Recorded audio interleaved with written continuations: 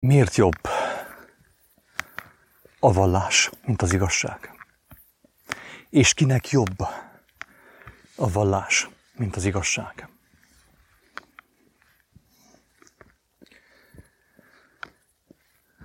A vallás azért jobb, mint az igazság, mert a vallásban nincs szembesülés. A vallásban át lehet játszani a szembesülés lehetőségét. A szembesülésről, mint tudjuk, kellemetlen és kényelmetlen mindenki számára, akinek szembesülnie kell valamivel, vagy szembesül valamivel. A vallás felkínálja azt a lehetőséget az embernek, hogy kikerülje a szembesülést. Kikerülje Isten nevében a szembesülést, Buddha nevében, Jézus nevében, bármelyik spirituális vezető, felemelkedett mester nevében. Ki lehet kerülni a szembesülést? Ez a vallásos szellem. Kinek jobb a vallás, mint az igazság? Az igazság az, hogy a testnek jobb a vallás, mint az igazság. A lélek számára nem jobb. A testnek kedvez a vallás. A léleknek kedvez az igazság. A test hiába való, vitaminokkal is, egészséges életmóddal. A test így is úgy is csak ideig, óráig él. Megvan neki egy bizonyos hosszúságú élete, utána meg meghal és elrodhat. Viszont a lélek az örökkévaló. A lélek az örökkévalóságból van. Az emberi tudat, ami meghatározza az embernek a jellemét, a küllemét, minőségét,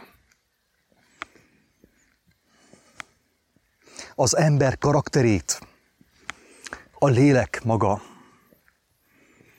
az örökkévaló. Nem múlik el soha. A test ezzel szemben hiába való. Meghal. Meggyengül, megöregszik, meghal, elrodhat. Ennek a testnek kedvez a vallás.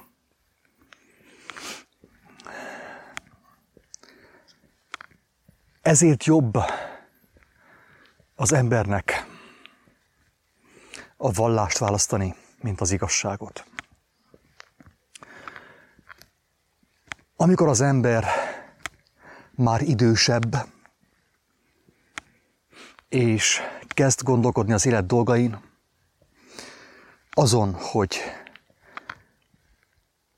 már nem lehet neki olyan túl hosszú idő hátra itt a Földön.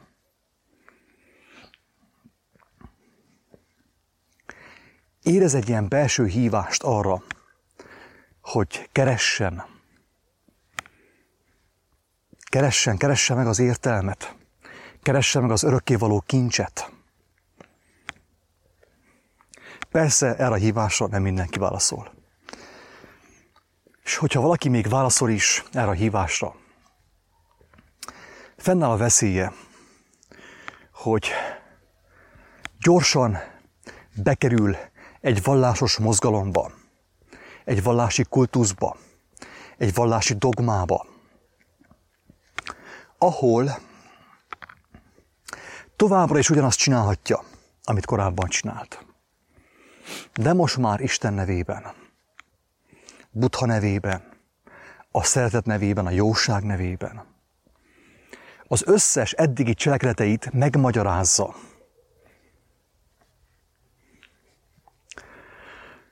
A vallási dogmákkal. Tudjuk jól, hogy erre még az ószövetségi írás is kiválóan alkalmas. A Biblia ószövetségi része is kiválóan alkalmas arra, hogy az ember megmagyarázza az addigi életét, az addigi életvitelét Istennel, avagy ráhúzza Istent az ő emberi természetére. És így történik meg a hatalmas elhitetés. A babiloni parázna, amit ad az embereknek a kereszténység. Ugyanis a kereszténységben meg lehet valósítani azt, és úgy általában az összes vallásban, hogy az ember továbbra is ugyanabban a gondolkodásmódban, ugyanabban a szellemiségben marad, amiben korábban volt, leélte az teljes életét. És nem csupán, hogy megmagyarázza a korábbi életét a vallási dogmákkal, hanem le is pecsételi azt, megpecsételi azt. Rásüti az ő emberi életére, az ő tévegésére, akár az ő pénzszeretetére, a földhöz ragadtságára, a testiségére, rásüti Isten és Jézus bélyegét. Vagy a Buddha bélyegét például. Vagy a Krisna bélyegét. A Visnu bélyegét, a Brahman bélyegét. Teljesen mindegy. És ez kedvez a testnek. Megtartja a testet az ő komfortzónájában. Viszont az öregedés nem fog megállni. A gyengülésnek a folyamata nem fog visszafordulni. A test továbbra is, a legjobb technikák segítségével is megy tovább az enyészet, a rothadás irányába, a temető irányába. És nem volt szembesülés. Nem volt szembesülés. Mert az ember az ő földi, elbukott életére, testi és földi gondolkodására egy valláson belül rásütötte a Jézus, avagy Isten bélyeget, hogy elhitesse magát, megpecsételve az ő sorsát. És így megy tovább a kárhozat irányába. Kemény szavak ezek. Ki tudja ezeket a szavakat hallgatni? Ki tudja meghallgatni ezeket a szavakat? Ki nem lázad fel? Melyik test nem lázad fel? Mert a lélek nem fog fellázadni. Mert a lélek számára ezek jó illatú szavak.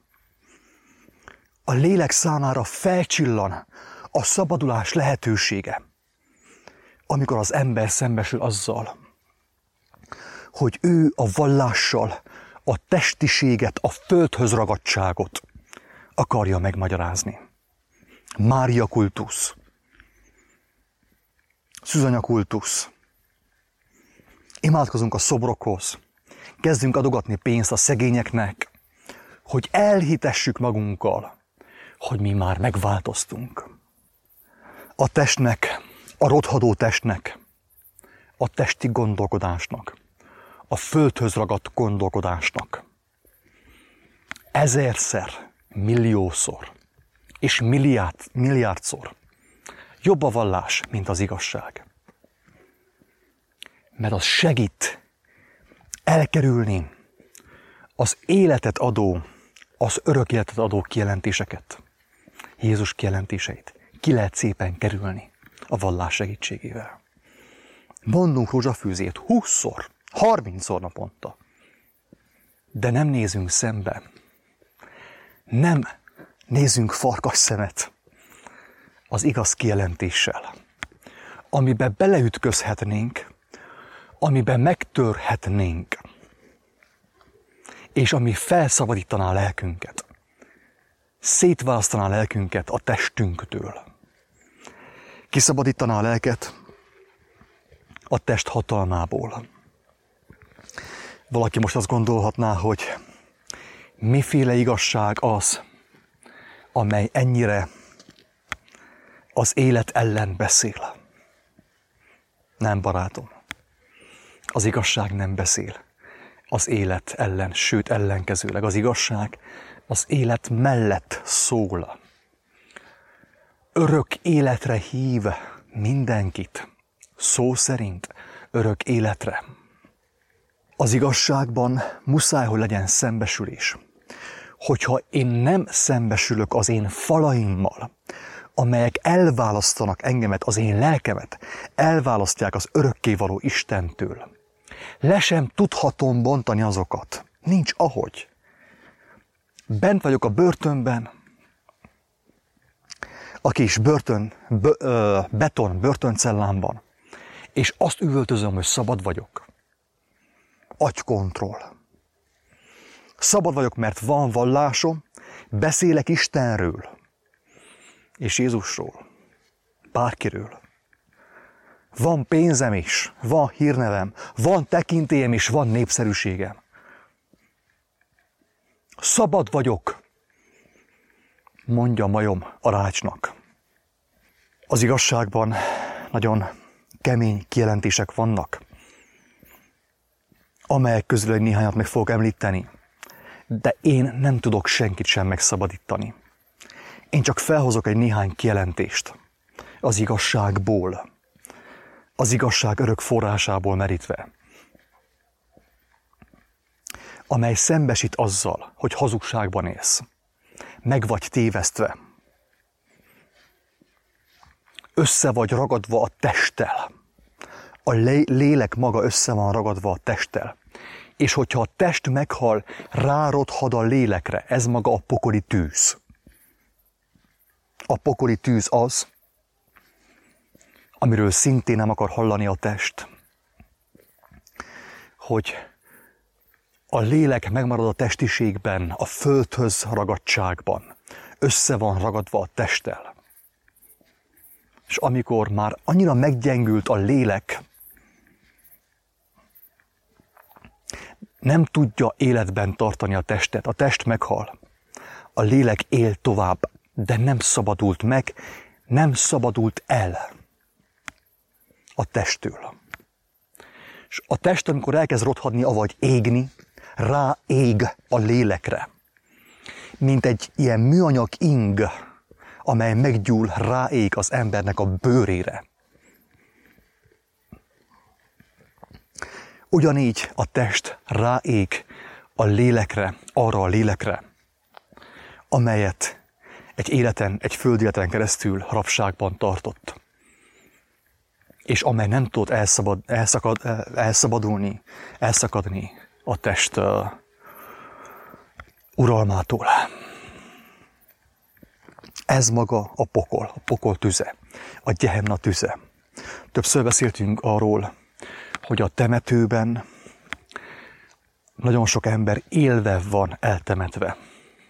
Nagyon sok lélek feltetőleg ott van a pokolban, a temetőben. Mert ő testiként halt meg.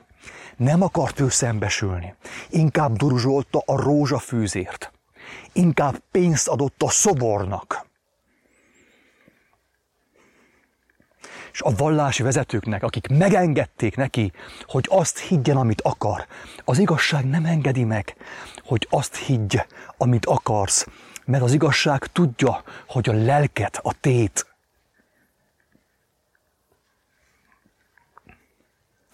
Az igazság könyörtelen ilyen szempontból, mert szembesít.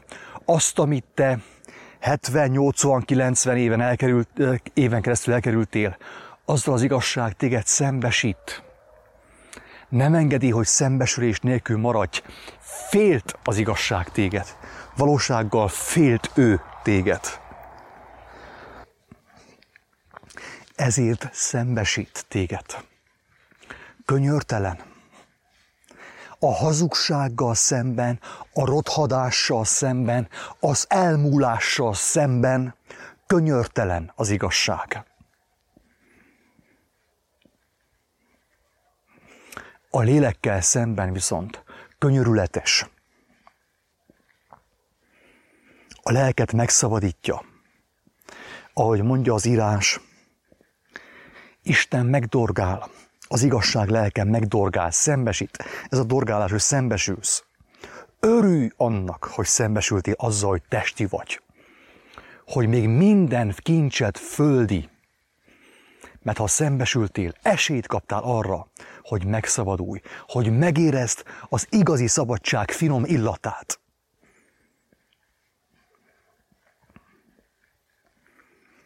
Ne gyűjtsetek kincseket ott, ahol a rozsda megemészti, a rozsda és a moly megemészti. A tolvajok ellopják, mondja Jézus. Hol vannak a te kincseid? Ahol a te kincsed, ott a te szíved is, mondja Jézus. Ahol a te kincsed, ott a lelked is. Ha minden kincsed földi, és meghalsz, hogyan láthatná meg a te lelked a mennyek országát?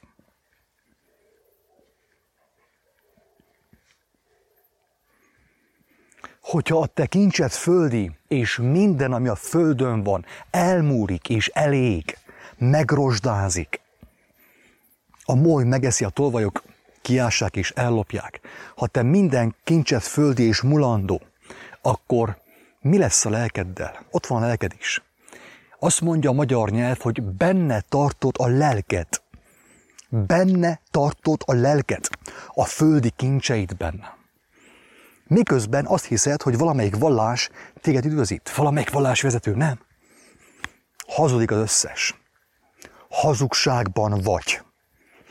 Végzetes, könyörtelen hazugságban vagy. A hazugság látszólag könyörületes, mert nem szembesít. A hazugság látszólag jó haver. A vallás jó haver, mert nem szembesít. De aki nem szembesül az őt körülvevő falakkal, az ki sem szabadulhat, annak a falai le sem omolhatnak.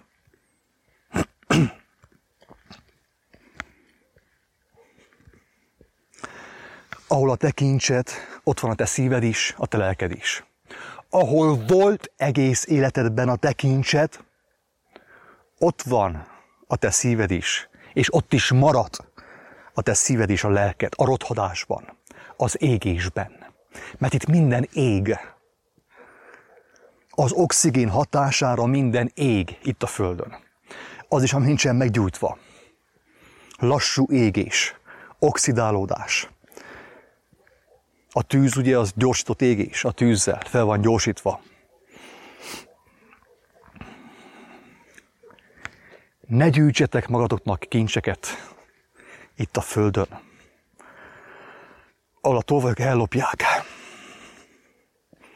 ahol a rozsda és a moly megemészti. Gyűjtsetek magatoknak kincseket a mennyben, ahol sem a tolvajok el nem lopják, sem a rozsda, sem a moly megemészti. Nem emészti meg. Így válsz szabad lélekké. Így szabadulsz meg, még mielőtt a tested meghalna.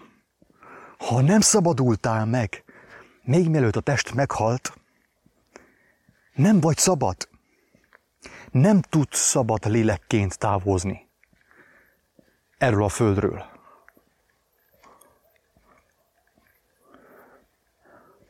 A rabságot, a földhöz ragadtságot, a testben ragadtságot átvitted a túlvilágra, ahol már nincsen test.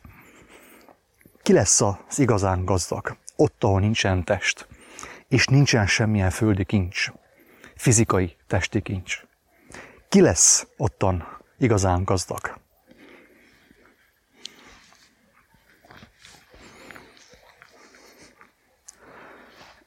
Egy embernek nagy gazdagsága volt, sok szántóföldje, és egy évben az ő földjei nagyon sok termést hoztak. És azt mondta, hogy lebontom a régi csürököt, és újakat nagyobbakat fogok építeni azok helyett, hogy tudjam eltárolni ezt a sok termést. És azt mondta neki Isten, hogy bolond, még ma este elkérik a lelkedet. Mit fogsz te számba adni? Mi lesz a sok terméssel? Ilyen az igazság. Szembesít. Szembesít azzal, hogy miért éltél mostanig egy életen keresztül, miért robotoltál, miért tetted az éjt nappallá. Szembesít ezzel az igazság. És könyörtelen a testtel az igazság, a lélekkel pedig könyörületes. A hazugság pontosan fordítva. A hazugság könyörületes a testtel, a rothadás testével. Könyörtelen a lélekkel, mert a pokolba taszítja azt. Ilyen a hazugság.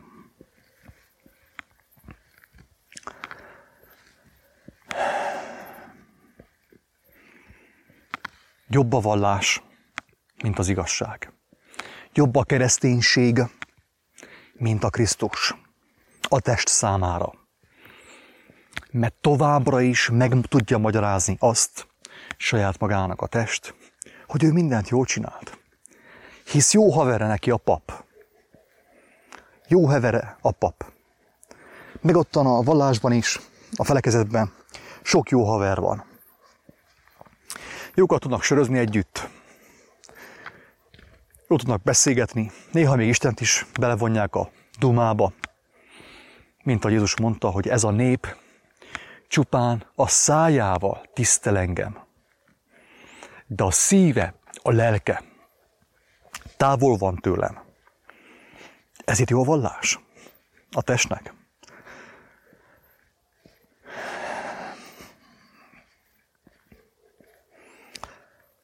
Féltő szeretettel mondom, amit mondok.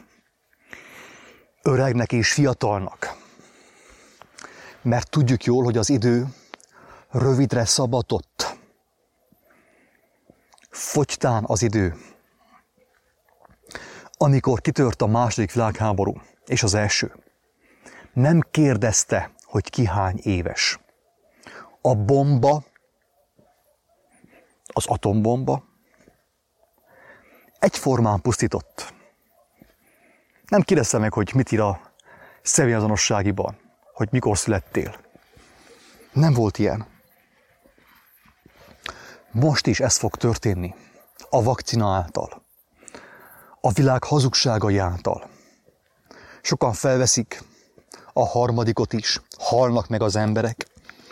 Jönnek már a hírek, ugye, Magyarországról, itt Romániában is, hogy a harmadik vakcinától meghalt 65 évesen. Még igazán élhetett volna, de meghalt. Jött a kaszás, és nem kérdeztem, hogy hány éves vagy, hogy még kéne éljél. Hanem megkérdezte, hogy mit van, mit tudunk átmenteni a túlvilágra. És nem volt semmi. Nem volt semmi, mert nem Istenben bízott, az oltalomban, az örökkévaló Istennek az oltalmában, hanem az oltásban, az emberi tudományban bízott. És arra ráhúzta Istent, Máriát, Babba Máriát, a csíksomlő szűzanyát, a rózsafűzért, a papot és a templomot. És nem volt semmije.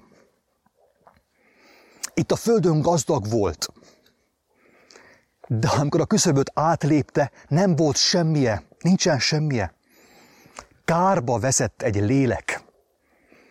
Megláthatta volna Isten dicsőségét, de nem láthatja meg. Avval a minőséggel, amiben ő volt itt a földön, nem láthatja meg Isten dicsőségét. Ezért felemészti magát, mint ahogy a rothadó fa, tuskó felemészti magát, felemésztetik elég a levegőn. Ez történik sok lélekkel. Még akkor is, hogyha éltében olyan tanfolyamokon vett részt, ahol elmondták neki, hogy van reinkarnáció, több száz. Ő még fiatal lélek, ő még több százszor fog reinkarnálódni. És persze, hogy a testnek ez jó volt, ez a hazugság. Most már hiszem, tényleg így van. A reinkarnáció az igazság. És folytatom ott, ahol abba hagyta, abban a tempóban, abban a kerékvágásban, ahol abba hagytam. Nincsen szembesülés. Nem haragszunk meg az igazság hirdetőire, az evangélium hirdetőire. Nincsen sértődés. Hisz hülyeséget beszél. Meghalok, és újból reinkarnálódok. Ezt tanultam a tanfolyamon. Amerikában egy államban behozták a villamosszéket. A halálbüntetés és a villamosszéket. Kijelentette a bíró a vádlottak padján ülőnek, hogy villamosszék általi halál. Ő röhögött, azt mondta, hogy nem hisz a villamosszékben. A bíró azt mondta, hogy nem kell higgyél benne, majd meglátod. Miféle ijesztgetés ez? Kérdezhetné valaki.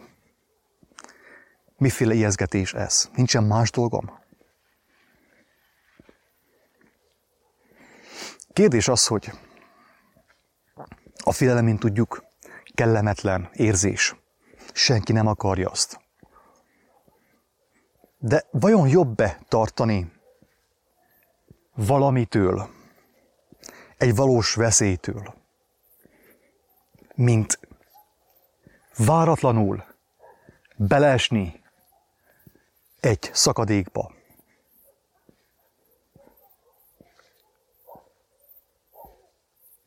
Jobb-e tartani, jobb-e kicsit félni, mint megijedni egy olyan ponton, ahol már nincsen visszaút? Ez a kérdés.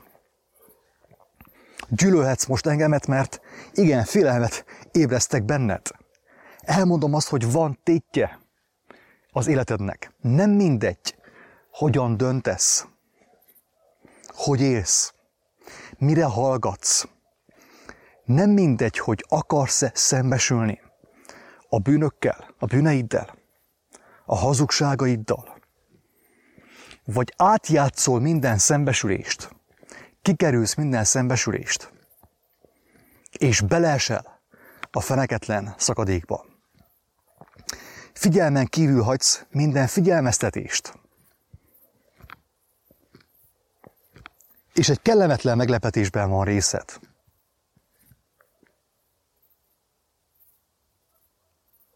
Végül. Azt mondják, hogy jobb félni, mint megijedni. Én is így gondolom. Bár a félelem nem jó, de hasznos lehet.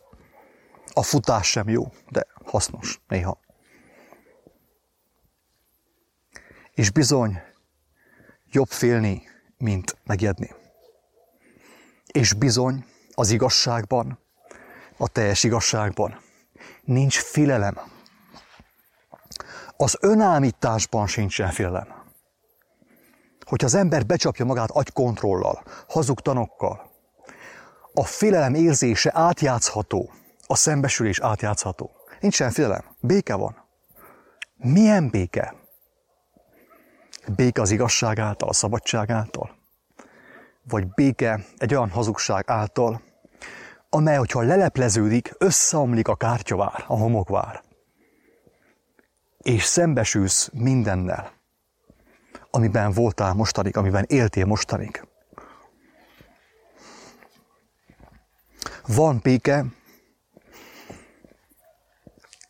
igazi, Istentől való béke, lelki béke, és van álbéke, álnyugalom. Jézus azt mondta, hogy békességet adok nektek, de nem úgy adom, ahogy a világ adja. Igazi békességet adok nektek. Örökön tartó békességet. Nem egy hazugság által, nem agykontroll által, hogy mostantól még van 600 reinkarnációt. Békességet kapsz, de az igazság által. És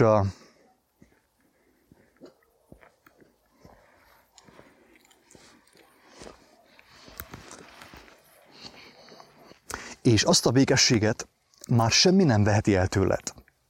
Mert nem embertől kaptad, nem emberi módon kaptad. Érthető a lényeg?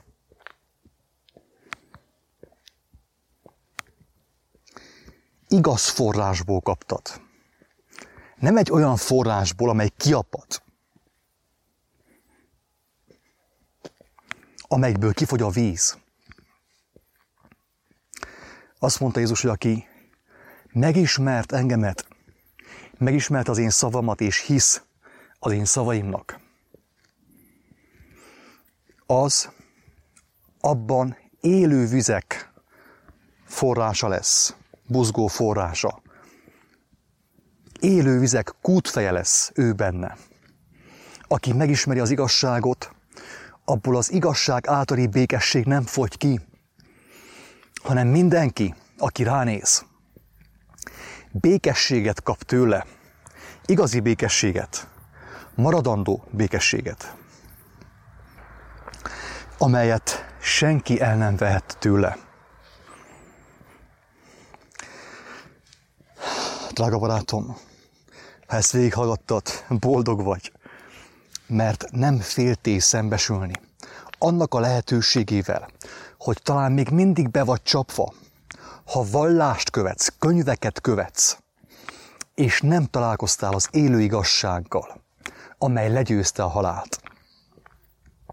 És ha szembesültél, akkor itt a lehetőséget ebben a momentumban, hogy megtelj az igazsággal, Istenhez forduljál személyesen, Jézus Krisztushoz. Megismerd őt, az ő szavait, hogy kérd Istentől a szembesülést. Mert ő nem csak a szembesülést adja, hanem a vigasztalást is, a bátorítást, a tanítást, a megerősítést. A szembesülést senki sem kerülheti el. Te sem és én sem.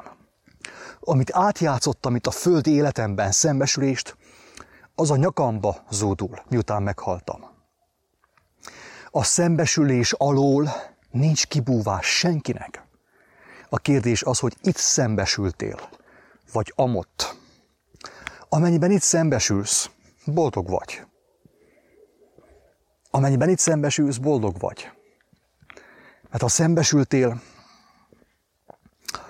akkor megszabadulhatsz minden korlátottól, minden hamisságtól, minden hazug elmélettől. Szabad lélekké válhatsz. Hogy mikor jön a halál, a földi halál, a testi halál, teljesen mindegy számodra. Jézus számára is mindegy volt. István számára is mindegy volt. Péter számára. Az öregeink számára is nagyjából mindegy volt, akik annak idején tisztességesen éltek, és végül 80-90-100 évesen megboldogultak. Tárt karokkal mentek át a túlvilágra. Te hogy fogsz átmenni a túlvilágra? Hogy fogsz találkozni avval az igazsággal, amit mostanig figyelmen kívül hagytál, amivel korábban nem akartál találkozni, hanem olyan tanokat, olyan vallási tanokat választottál magadnak, doktrinákat, amelyek téged megerősítettek abban, amiben korábban is voltál, azokban az elméletekben, a földhöz ragadtságban, a testi létben. És testivé vált a lelket, vagyis teljesen testivé vált a lelket, és testi is maradt. Így megtörténhet, hogy maga a test rárodhat a lélekre, amikor eltemetik azt, és megtapasztalja a tüzet, amiről ír az írás, amiről Jézus beszélt. Mert ő beszélt a mennyek országáról, és a pokolról. Mind a kettőről beszélt. Ezt nem a Vatikánban találták ki. Ha nem hiszed, akkor kérdezz Istentől. Ő biztos elmondja, ha tiszta a szándékot, látni fogod a saját szemeiddel, mi a valóság a pokolról és a mennyről.